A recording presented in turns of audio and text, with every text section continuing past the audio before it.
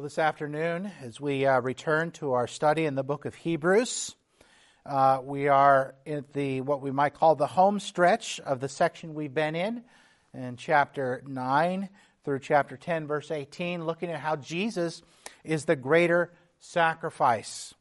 My initial plan was to round out the section this week, but as I got into developing the sermon, and in view of having our business meeting, I decided to go through 11 through 14 today because I was already quite a few pages into my writing when I realized I still had quite a bit to go in the text. So we'll be in verses 11 through 14 today.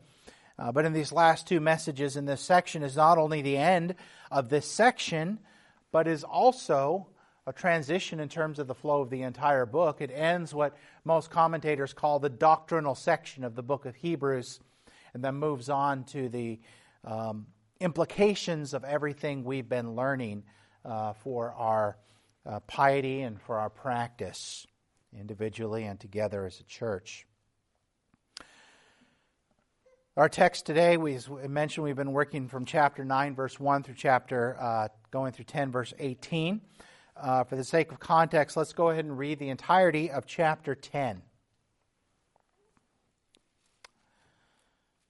For since the law has but a shadow of the good things to come instead of the true form of these realities, it can never, by the same sacrifices that are continually offered every year, make perfect those who draw near.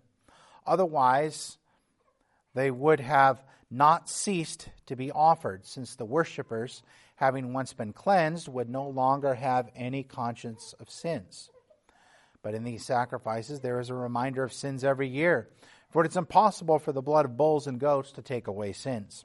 Consequently, when Christ came into the world, he said, "Sacrifices and offerings you have not desired, but a body you have prepared for me, and burnt offerings and sin offerings you take no pleasure."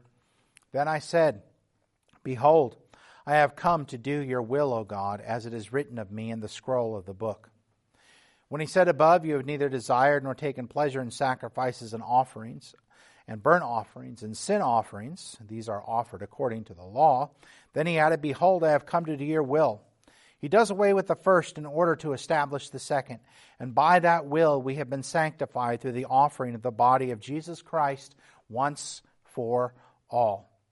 And every priest stands daily at his service, offering repeatedly the same sacrifices which can never take away sins. But when Christ had offered for all time a single sacrifice for sins, he sat down at the right hand of God, waiting from that time until his enemies should be made a footstool for his feet. For by a single offering he has perfected for all time those who are being sanctified. The Holy Spirit also bears witness to us, for after saying, "This is the covenant that I will make with them after those days, declares the Lord, I will put my laws on their hearts and write them on their minds." Then he adds, "I will remember their sins and their lawless deeds no more." Where there is forgiveness of sins, there is no longer any offering for sins. Let us pray. Our Father, having heard your holy, your righteous, your good word, we have just heard your voice. And our Father, we pray you would help us to receive what we have just read, believing it and receiving it as your word. We ask, O Father, that you would do your good work in each of us as we study this text. We pray, O Father, that you would help us each to be teachable. Help us each, O Father, to be moldable. Would you increase and strengthen our faith by the good work of your Spirit? I pray, O Father, that you would work in this one who is preaching, that you would chain him to the text of your word so that he might freely declare your truth, that he might do so accurately and faithfully and understandably, such that your word might be declared. We pray these things, O Father, in Jesus' name. Amen. Well, we've been learning through the book of Hebrews.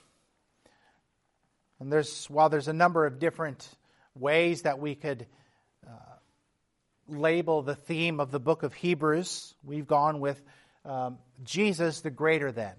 We could also label the book of Hebrews as testifying to this, praise God, that there's no more sacrifices.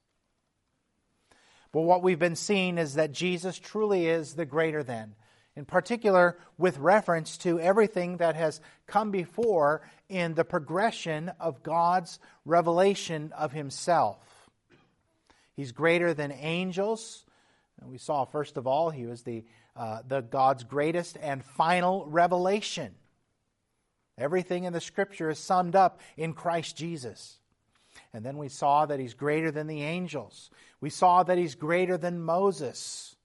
And within that, we saw that He was greater than the priesthood as the Mosaic covenant, being a high priest of a greater order who ministers on our behalf. One who does not have to make sacrifice for His own sin, but was heard on account of His own reverence on our behalf.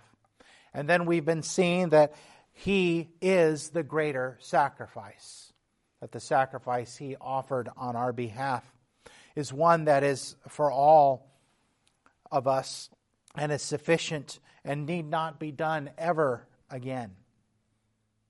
And that was not a sacrifice offered by us, but one that He gave on our behalf. In the passage we looked at last week in verses 5 through 10, we looked at how the author of Hebrews once again pulls a passage from the Hebrew Scriptures and then points it to Jesus Christ. He looked at Psalm chapter 40, verses 6 through 8, and gave a summary of that in verses 5, the second half of verse 5 through verse 7. And we saw that the Son, the second person of the Trinity, when He came into this world, He said something. When He was incarnate in the person of Christ, thus coming into the world, He came to do the will of God in the body that was prepared for Him. For the sacrifices and burnt offerings that have been offered really, truly do not do that which is required. Rather, what He desires is obedience, and we failed to give Him that in the garden. And so someone else has to obey on our behalf.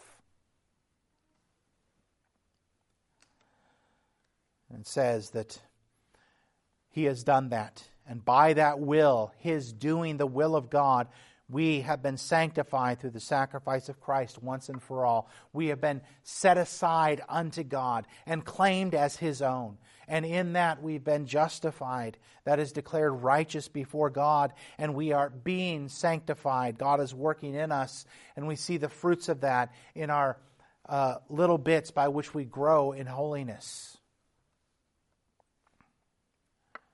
It's nothing compared to what we shall be, but it is a taste of that which is to come for us. And there is coming a day in which we shall be made perfect, which we're going to actually talk a little bit about next time when he goes back to Jeremiah 31. But God desires obedience, and we did not obey, and no amount of sacrifice we can offer can undo our disobedience, whether it would be past, present, or future disobedience. It is only the obedience and sacrifice of Christ that can undo that. For Christ did the will of God.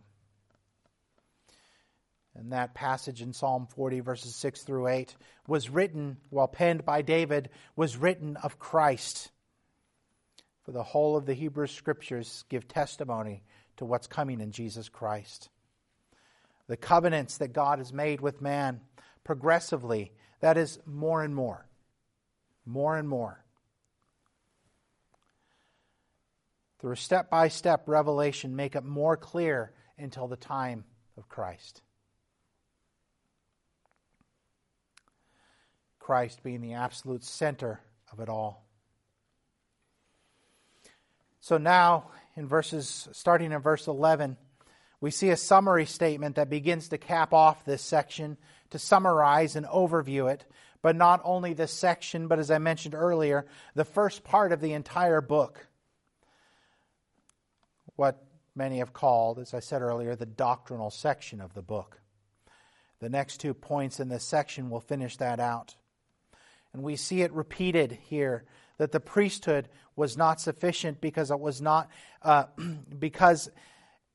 it did not have the ability to offer a sacrifice that could be sufficient. For the priesthood was composed of imperfect priests, composed of priests who themselves were beset with sin. And even the sacrifices themselves, while they were by visible appearance spotless, could not undo sin, because it was a man who rebelled against God in the garden, the first Adam. And when he did that, we did that. And so it requires a man to undo it. A greater Adam, going into broader biblical theology. And so we're going to be looking at the implications of all that we've been learning in the coming messages when we get to chapter 10, verse 19 and forward. We'll get there in a few weeks. But our passage today in verses 11 through 14 is broken up into 3 basic points. We see, first of all, that the priests, they carried out their service in a daily and continuous way without rest. There was no rest to their service. And then we're going to see the better sacrifice of our Lord Jesus Christ, that one sacrifice for all time, and His resultant rest. And then we're going to see the full perfection of the saints.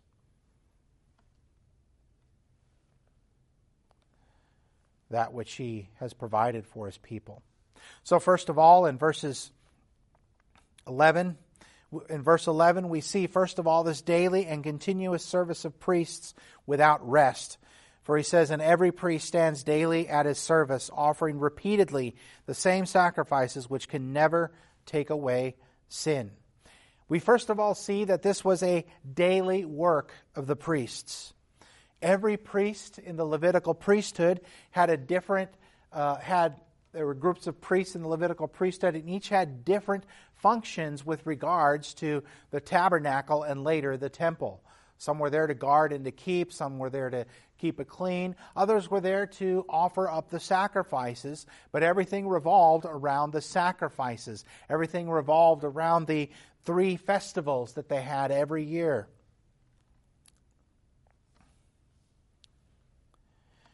Capped and climaxed in the Day of Atonement.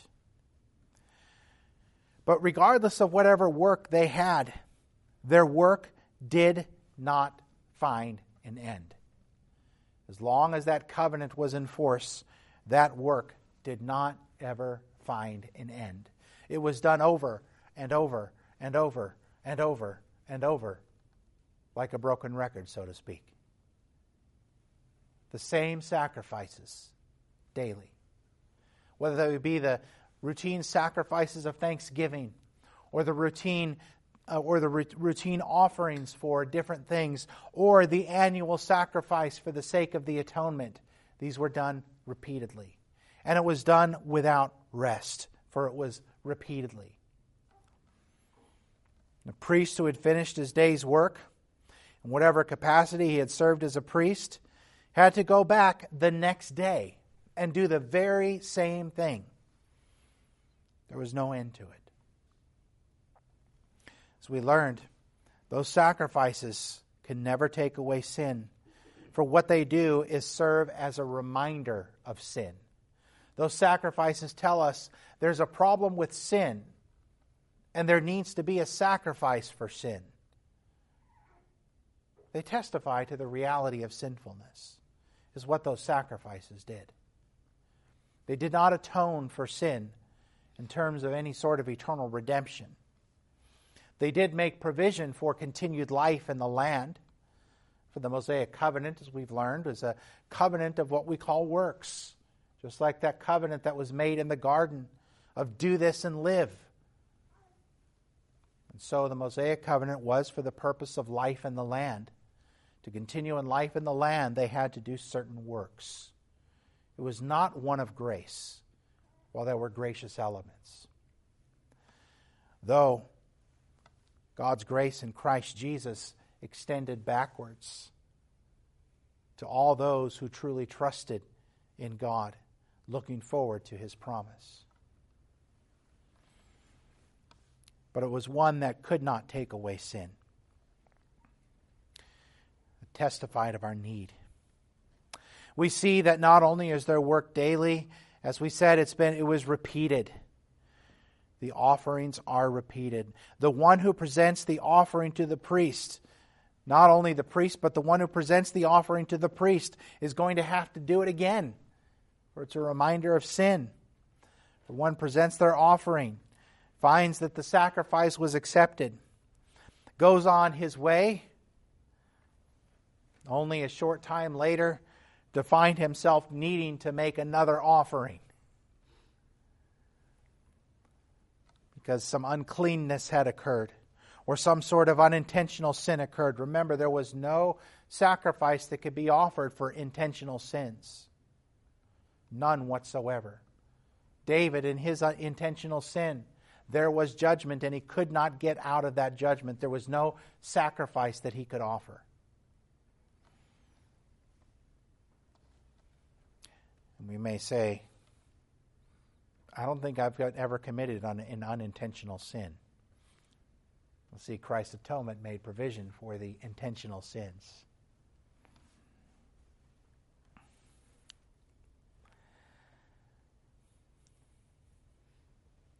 Remember, the very fact that they need repeating means that they were not sufficient to undo sin, as has been said several times in this section of Hebrews. Hebrews really drives home this point, that these sacrifices offered over and over and over again cannot take away sin. They cannot make perfect the worshiper. They cannot sanctify the worshiper. As we said, they serve as a reminder of sin and the need for a sacrifice for sin, for a greater sin bearer would come. I don't know if it was last week or the week before, but or last time or the time before when we were in the book of Hebrews, we mentioned, you can see it on YouTube from what used to be New Tribes Ministries. They've changed their name. I can't recall their name. But they had a video called ETAW, E-E-T-A-O-W. It was a story of a couple from rural Pennsylvania who went to Papua New Guinea. They shared the story of Christ with a tribe, progressively going through the Scriptures, showing the sacrifices, and showing and teaching all of these things. And then they got to Christ Jesus and His sacrifice upon the cross and what He did for us, and they immediately understood what that was about, because of the reminders for sin that they had learned about in that sacrificial system. Then when it's explained to them that if they believe upon Christ, truly have turned to Him, their sins are truly forgiven. And people started giving testimony, and then you see all of a sudden the whole village erupt into celebration. For their sins have been accounted as forgiven. Also take note that in Hebrews chapter 10, in our text today, it also says, every priest stands daily in his service. The word stand. This is important because we're going to see Christ has a different posture now. But every priest stands in his service. When I was in high school, I was in marching band. And it didn't matter how many years I had done it, even my senior year, even though I was an officer from my line. Summer band in August was always a time that we were all relearning how to stand for a long time and to stand at attention. And so happened I was a tuba player, so I had to stand at attention for a long time with a 60-pound ring over my shoulder. There was very little rest. And those of you in the military know, even when they call for what's called parade rest, that's hardly a restful position. I guess it might be if you're used to standing at attention. And so it was in that band. But here they stood. Every priest stands. If we look at the temple and the tabernacle layout, nowhere in there do we see provisions for places for the priest to rest during their time they're in the temple. They stand. They're up and about. It's labor, constant work. There was no rest from that labor because that labor did not accomplish that which only the sacrifice of Christ could accomplish. But it was necessary labor commanded by God to be a constant reminder of sin and the need for sacrifice to atone for sin. R. Kent Hughes puts a description like this: priests stood or kept moving because their imperfect work was never over. Every commentary I looked on this, all of them made the point, there was no place to sit for the priests in the temple and in the tabernacle. It was always work, always moving. You see, there is no rest from sin apart from a sufficient sacrifice. The Sabbath looked forward to the day of the Lord in which there would be rest. It still looks forward for us. As we learned early in Hebrews, there remains a Sabbath rest for God's people. Also, if you look at the amount of time, the priest did not spend a whole lot of considerable time in a given period of time in which they're serving in the inner places of the temple. This is mostly outside the temple. Remember that our Lord's work for which He did for us makes intercession always there in the inner place of the true temple, of the heavenly place for us on our behalf.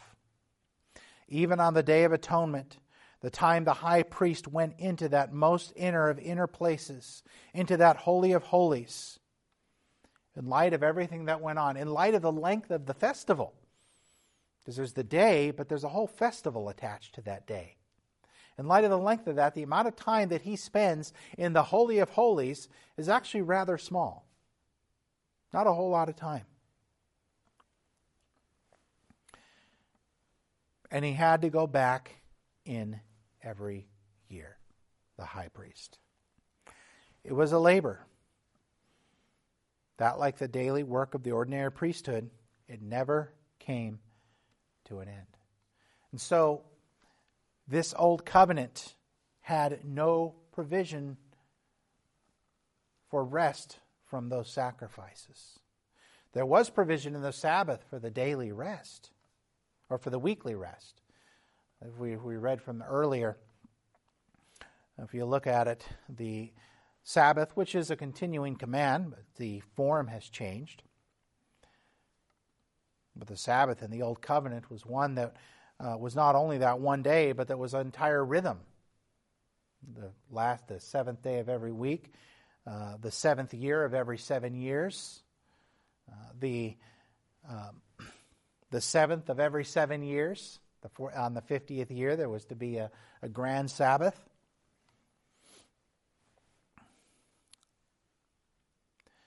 But even that came after work. It came after work. 6 days you shall labor, and the seventh you shall rest. What we learn in Christ, and we'll talk in that in just a little bit, is after he finished his work, he rested not on the last day, but on the first day of the week. And so we rest, then we labor. So but then we see now the one-time sacrifice of Christ and his resultant rest. So we now see the contrast in short form as a summary of what we've learned. First of all, we see that Christ offered for all time a single sacrifice. Not a sacrifice that's offered over and over and over and over again.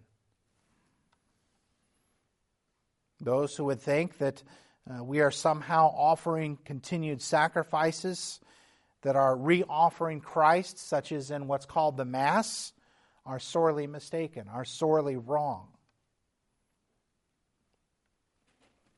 Rather, it is a one-time sacrifice he did on our behalf. But before we get ahead, before we start thinking highly of ourselves and think, oh, that's just them who do that, think of all the times that we think we have to make some sort of atonement for our sin.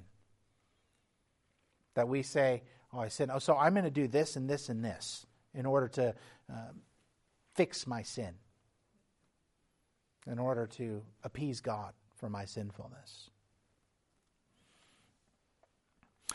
But before we get there, Christ offered a sacrifice that would remove sin, a single sacrifice. And he did it once for all, but now here he says, notice the word time. He did for all time. The sacrifice of Christ and the efficiency and sufficiency of a sacrifice transcends time and it transcends space. Transcend is a word that means goes beyond. What happened on Calvary when Jesus went upon that cross is what brought redemption to all those who trusted in God before he died. It was not because of those bulls and those goats that they found redemption, but it was because of the death of Christ. It is because Jesus died once for all that Abraham was justified by faith, that David found forgiveness, that Samson found redemption, that Jacob wasn't struck down for his deviousness, that Adam and Eve's nakedness was clothed, because Jesus offered that sacrifice. Because Jesus offered himself as that sacrifice. What happened at Calvary is what has brought redemption and the removal of sins to all who have believed truly on Christ in the now. What happened at Calvary is what has brought an end to all of our past sins. But my brothers and sisters, because it transcends time, it is not only our past sins, but also our present sins and our future sins. Our present sins and our future sins find forgiveness because Jesus died for them once for all time. And so we can go with confidence to the Lord if we believe upon Christ and say, forgive my sin. Because he has in Christ Jesus. And some might object to that, saying, well, that gives me a license then to go ahead and just do what I want. My brother and sister, if you think that's what the implication of that is, you sorely misunderstand the gospel.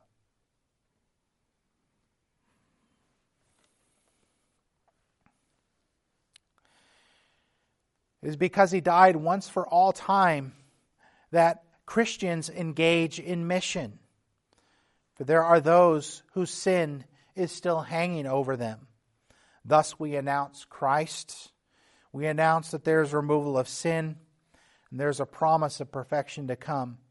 And that is found alone in Christ because he died once for all time.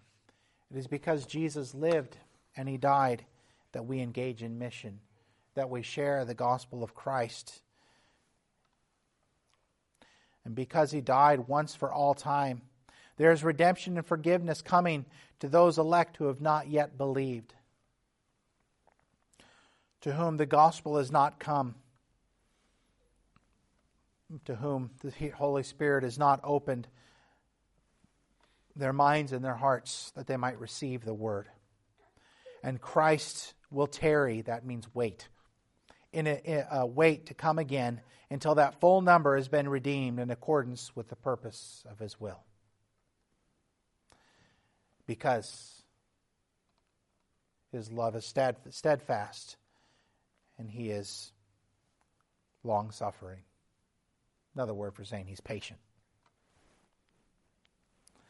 Not wishing that any of those whom he has redeemed, that he has called, chosen, might not be called. He wishes for them all to be called. And we learned in chapter 9, just as it is appointed for man to die once, and after that comes judgment, so Christ, having been offered once to bear the sins of many, will appear a second time, not to deal with sin, but to save those who are eagerly waiting for him. Man dies once and faces judgment. Christ was offered once to bear our sins, And he's coming back for us, but not to deal with the issue of our sin. He dealt with that at the cross, but rather to bring redemption, bring the fullness of redemption to those who are waiting for him, and to mete out his judgment against those who are still yet in their sin. And Jesus is not offering repeated sacrifices to atone for sin, nor does he ask us so to do. We do not have any sacrifice that we could offer that could atone for our sin. And yet how often in our pride do we even flirt with the idea, and I've got this sin. Maybe if I do X, Y, and Z, God will be okay with me. No, it's a matter of turning from that to Christ and seeking his grace and favor that he might help us to overcome that sin. But solely in his grace and in his favor. Solely through Christ Jesus. How often do we think we need to add to what Christ did for us to ease our consciences or to bring us some sort of peace? Maybe we say to ourselves, I'll pray harder and longer. I'll serve more. I'll make sure I read the Bible more. Now, I don't want to say those are bad things. Those are good things. It's good to pray harder and longer. It's good to serve more. It's good to read the Bible more.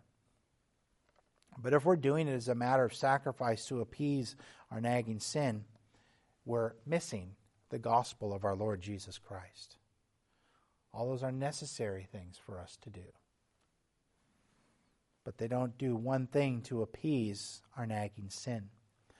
Because always there is Christ.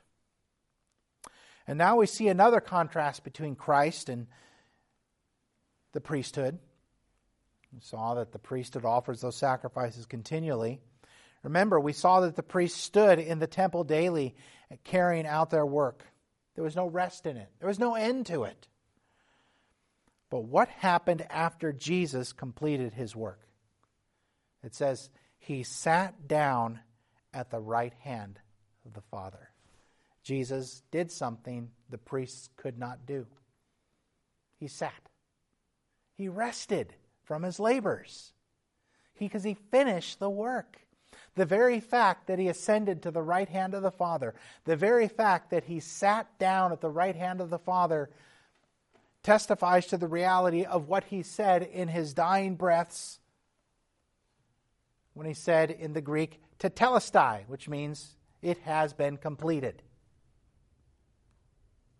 It has been completed. The very fact that he sat down means he rested from his labors because he did it. And there's so much in this language of him resting and sitting and finishing. When we think and entire the whole Scriptures, I imagine I should write some sort of a book about this. I have a million book ideas, so we'll see if one ever gets written. Back to the creation, God created in 6 days, and on the seventh he rested. We say that's the basis for the first iteration of the Sabbath commandment in Exodus 20. Remember the Sabbath day to keep it holy. 6 days you shall labor and do all your work. But the seventh day is a Sabbath to the Lord your God. On it you shall not do any work, you or your son or your daughter, your male servant or your female servant, or your livestock or sojourner who is within your gates. For in 6 days the Lord made heaven and earth, the sea and all that is in them, and rested on the seventh day. Therefore the Lord blessed the Sabbath day and made it holy, based on the fact that God created and he rested. And we see there's a second iteration of the Sabbath commandment in the book of Deuteronomy. A second issuing of it in the context of the Mosaic covenant. But it was here the basis for it was not the creation, although it is still rooted in creation, but the basis for it now was their deliverance from Egypt. From Deuteronomy chapter 5, verses 12 through 15. What I read just a moment ago was Exodus 28 through 11.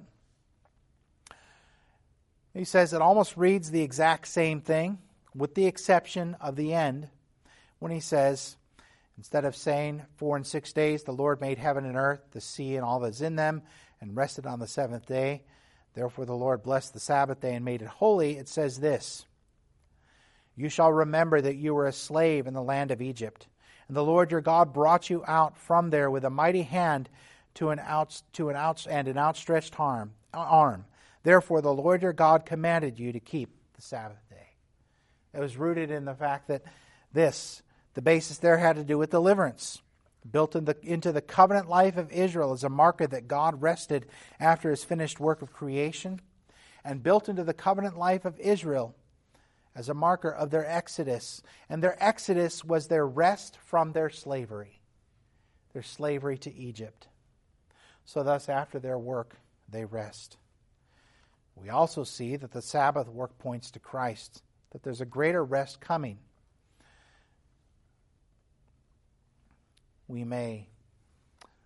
Some of us may remember a song, I think it was from the 70s, maybe from the 60s. It goes something like this. This is the day that the Lord has made. There's a context to that verse.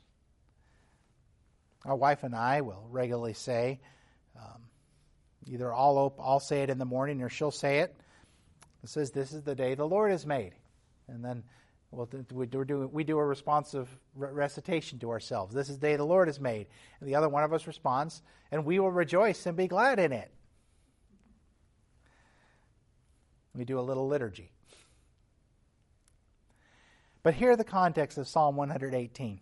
Open to me the gates of righteousness, that I may enter through them and give thanks to the Lord.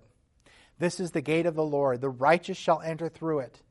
I thank you that you have answered me and have become my salvation. The stone that the builders rejected has become the cornerstone. This is the Lord's doing. It is marvelous in our eyes. This is the day that the Lord has made. Let us rejoice and be glad in it. What is the day that the Lord has made that he's speaking of there? The day in which the stone that the builders rejected became the cornerstone. The day of our Lord Jesus Christ. That is the day that he has made, the day of our salvation. We saw in 1 Peter several years ago that Jesus is that stone that the builders rejected, but he's become the chief cornerstone. So this day that the Lord has made is the day that Jesus accomplished his redemption. Christ, the stone that the builders rejected, this day that the Lord has made is the day of deliverance, the day of rest. So let's look at this language in Hebrews. After offering a sacrifice, he sat down at the right hand of God. He rested from his labors. We can see that pointed to even in his death and resurrection. The Gospels go to great lengths to point out when our Lord Jesus rose from the dead. He rose from the dead not on the day of rest according to the Mosaic covenant, but he rose from the dead on the first day of the week. In John 20, we have a marvelous account of Mary of Magdalene and Jesus in the garden, verses 11 through 18. But Mary stood weeping outside the tomb, and as she wept, she stooped to look into the tomb. She saw two angels in white sitting where the body of Jesus had lain, one at the head and one at the feet. They said to her, "Woman, why are you weeping?" And she said to them, "They have taken away my Lord, and I do not know where they have laid him." Having said this, she turned around and saw Jesus standing. But she did not know that it was Jesus. Jesus said to her, "Woman, why are you weeping? Whom are you seeking?" Supposing him to be the gardener, she said to him, "Sir, if you have carried him away, tell me where have you laid him, and I will take him away." Jesus said to her, "Mary." She turned and said to him in Aramaic, "Rabboni," which means teacher. Jesus said to her, "Do not cling to me, for I have not yet ascended to the Father, but go to my brothers and say to them, I am ascending to my Father and to your Father, to my God and your God." Mary Magdalene went and announced to her disciples, "I have seen the Lord," to his disciples, "I have seen the Lord," and that he had said these things to her. Notice the imagery that we have there. The beginning of the Gospel of John says, "In the beginning was the Word, and the Word was with God, and the Word was God." This one was in the beginning with God. All things that came into being through him. And there's not one thing that's been created that was not created through him. So we have creation imagery, and Jesus is the Word who is both with God and God at the same time. The second person of the Trinity, and the Word became flesh. And we have this imagery of creation. He's going back to creation. And what do we have here in the garden? We have the second person of the Trinity in the person of Jesus Christ and Mary together. Where? In the garden. God and man are together in the garden again in a new creation. And plus, Adam is back in the garden as well. For the greater Adam, Jesus is in the garden. We are back in the garden. It's testimony to the new garden and new creation, a new day of rest. When he rose from the dead, he rested from his sacrifice once for his once for all time sacrifice. 40 days later, ascended to the right hand of the Father, where he now sits. From the moment he rose from the dead, he was rested. Now we rest in him. We still have a Sabbath rest coming to us, so we still recognize the fourth commandment, which we'll see more details of that in chapter 10, verses 19 through 24. But just as there was progression for the basis, so there is progression now. But we don't work then rest. We rest then work. Jesus sitting testifies of this in his rest. He finished a new creation, and he rested from his labors. His work made something new, a new humanity, who are the community of his new creation, which finds its full manifestation when our text says, when he is done waiting and comes back to bring full and final rescue to all those who are waiting for him. He has brought redemption, a kingdom of his redemption, and he has created a community of that kingdom. And that community is solely occupied by the Church of Jesus Christ. The church is the sole community of that kingdom. It is not of this world. But we see that he is not only sitting, but he is also waiting. He's waiting for all of his enemies to become a footstool. Get this, imagine. He's sitting, but waiting for a footstool. That is, something upon which to rest his feet. That's the imagery that's being pointed to. And he's waiting for all of his enemies to become that footstool. Who are those enemies? But the principalities of the powers and all those that would stand against the face of the gospel of our Lord Jesus Christ. What he's waiting for is the full number of those whom he has called to enter into this new humanity through faith in him. That is his creation. This language actually is a callback to the very beginning of the book of Hebrews in chapter 1, verse 13, which cites Psalm 110 to argue that Jesus is greater than angels. For he says, "And to which of the angels has he ever said, 'Sit at my right hand until I make your enemies a footstool for your feet'?" The answer, of course, is none of the angels.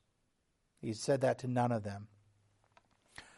But this is also alluded to in 1 Corinthians 15, verses 25 through 28.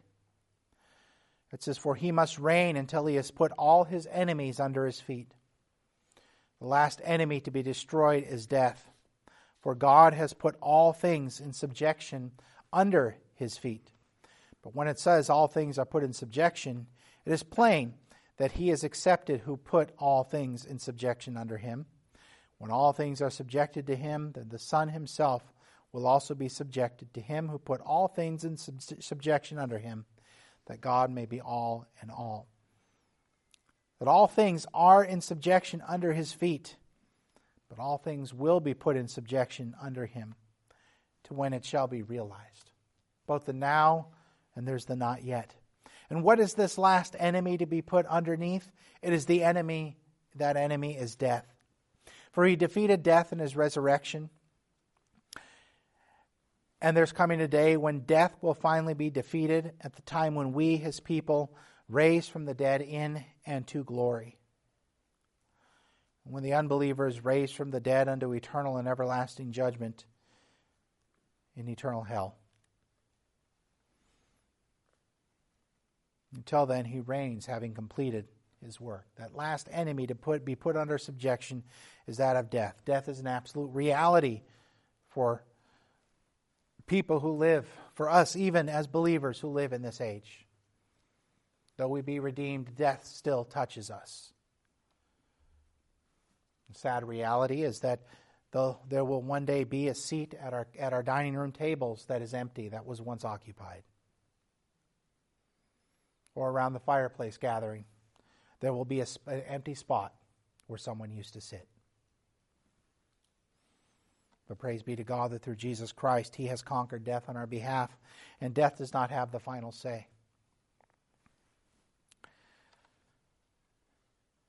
And when that day of resurrection comes, when He returns, death will have breathed its last.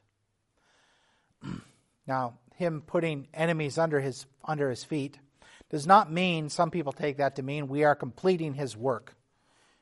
We do not complete His work in any sense of the work. He accomplished His work. We don't finish it. Again, that's us in our pride thinking we can add to what He did. Christ already disarmed the powers at His cross. Colossians 2:15 says He disarmed the rulers and authorities and put them to open shame by triumphing over them in Himself. It's rather the full number of those for whom He died coming to faith in Christ, with the last enemies to be finally and fully disarmed, being sin and death. While sin and death were defeated at the cross, my brothers and sisters, they are still present in reality for this fallen world, and we still ourselves deal with the presence of sin. The new creation, all of that shall be gone, for we will be glorified, and the curse of death will finally have breathed its last. And that is for what we wait. Just as the people waited for the priest to emerge from the Holy of Holies, alive, indicating the sacrifice has been accepted, we have the true promise that Jesus testified that when Jesus died, He rose from the dead. He came back. He emerged. And the sacrifice was accepted. And when He's returning, we will see that in its full manifestation. And why is all of this true? As it says, verse 14, for by a single offering He has perfected for all time those who are being sanctified. Because by a single offering He has perfected those who are being sanctified. He has made us perfect in His sight, and He will make us perfect in glorification. And in the meantime, it says we are being sanctified. We saw earlier, His people have been sanctified. It's a complete work. We've been set apart and counted towards Him. He has declared us His own, set us apart to Himself in Christ Jesus. And we are also being sanctified. Now, sometimes we say being sanctified, that sanctification means that we act more holy. There's truth. But that's the result of His sanctification. The fruit of His sanctifying work. For Philippians 2:12 and 13, after expounding upon the need for us to consider others better than ourselves and their interests as much as our own, based upon the work of Christ Jesus, He then says in Philippians chapter 2, verses 12 and 13, therefore, my beloved, as you have always obeyed, so now, not only in my presence, but much more in my absence, work out your own salvation with fear and trembling. A lot of people stop there. A lot of people stop right there and say, see, we have to work for it, or we have to work it out. It depends upon us. And they often stop there. But you keep reading. For it is God who works in you both to will and to work for His good pleasure. That working out our salvation with fear and trembling is a fruit of God's working in us. And so we look to Him and trust Him to do that work in us.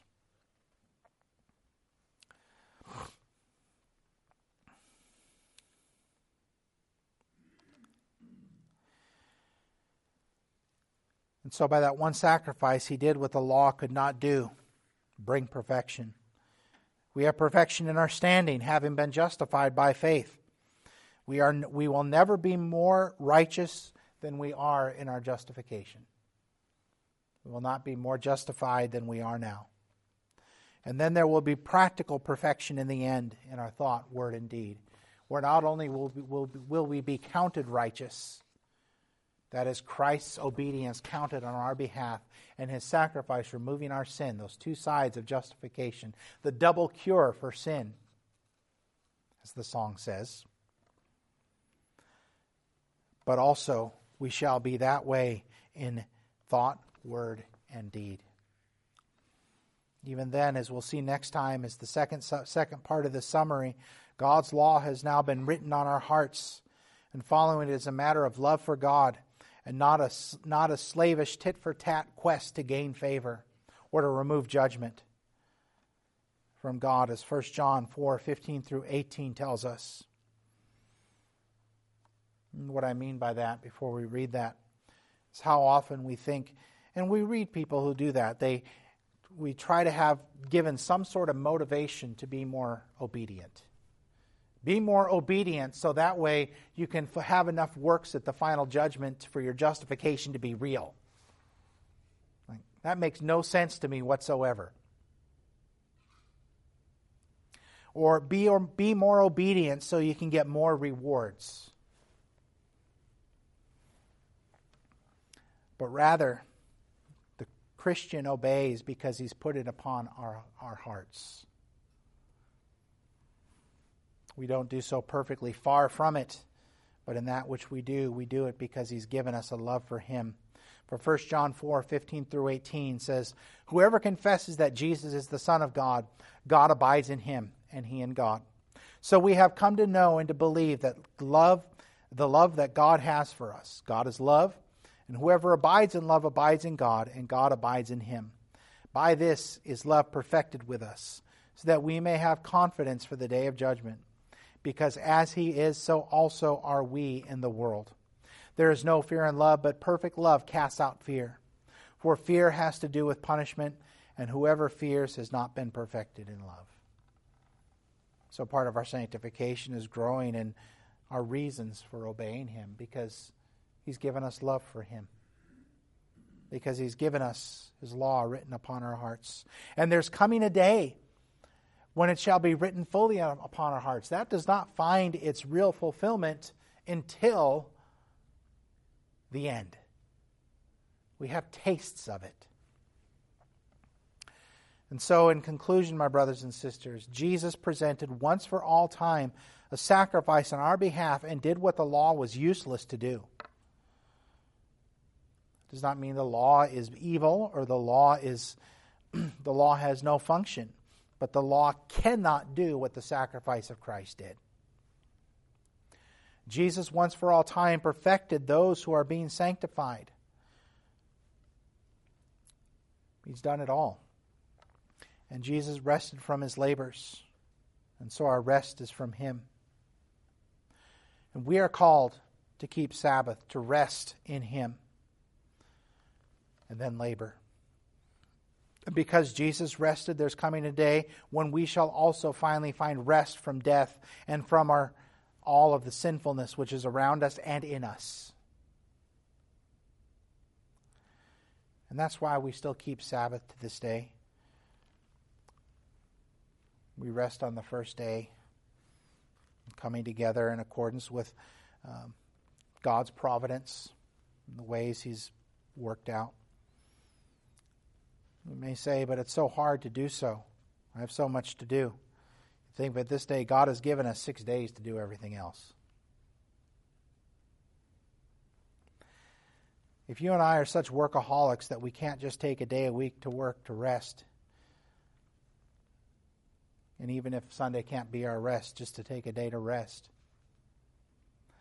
we need to really grow in our understanding of what it is God did for us in Christ Jesus, because he rested from his labors.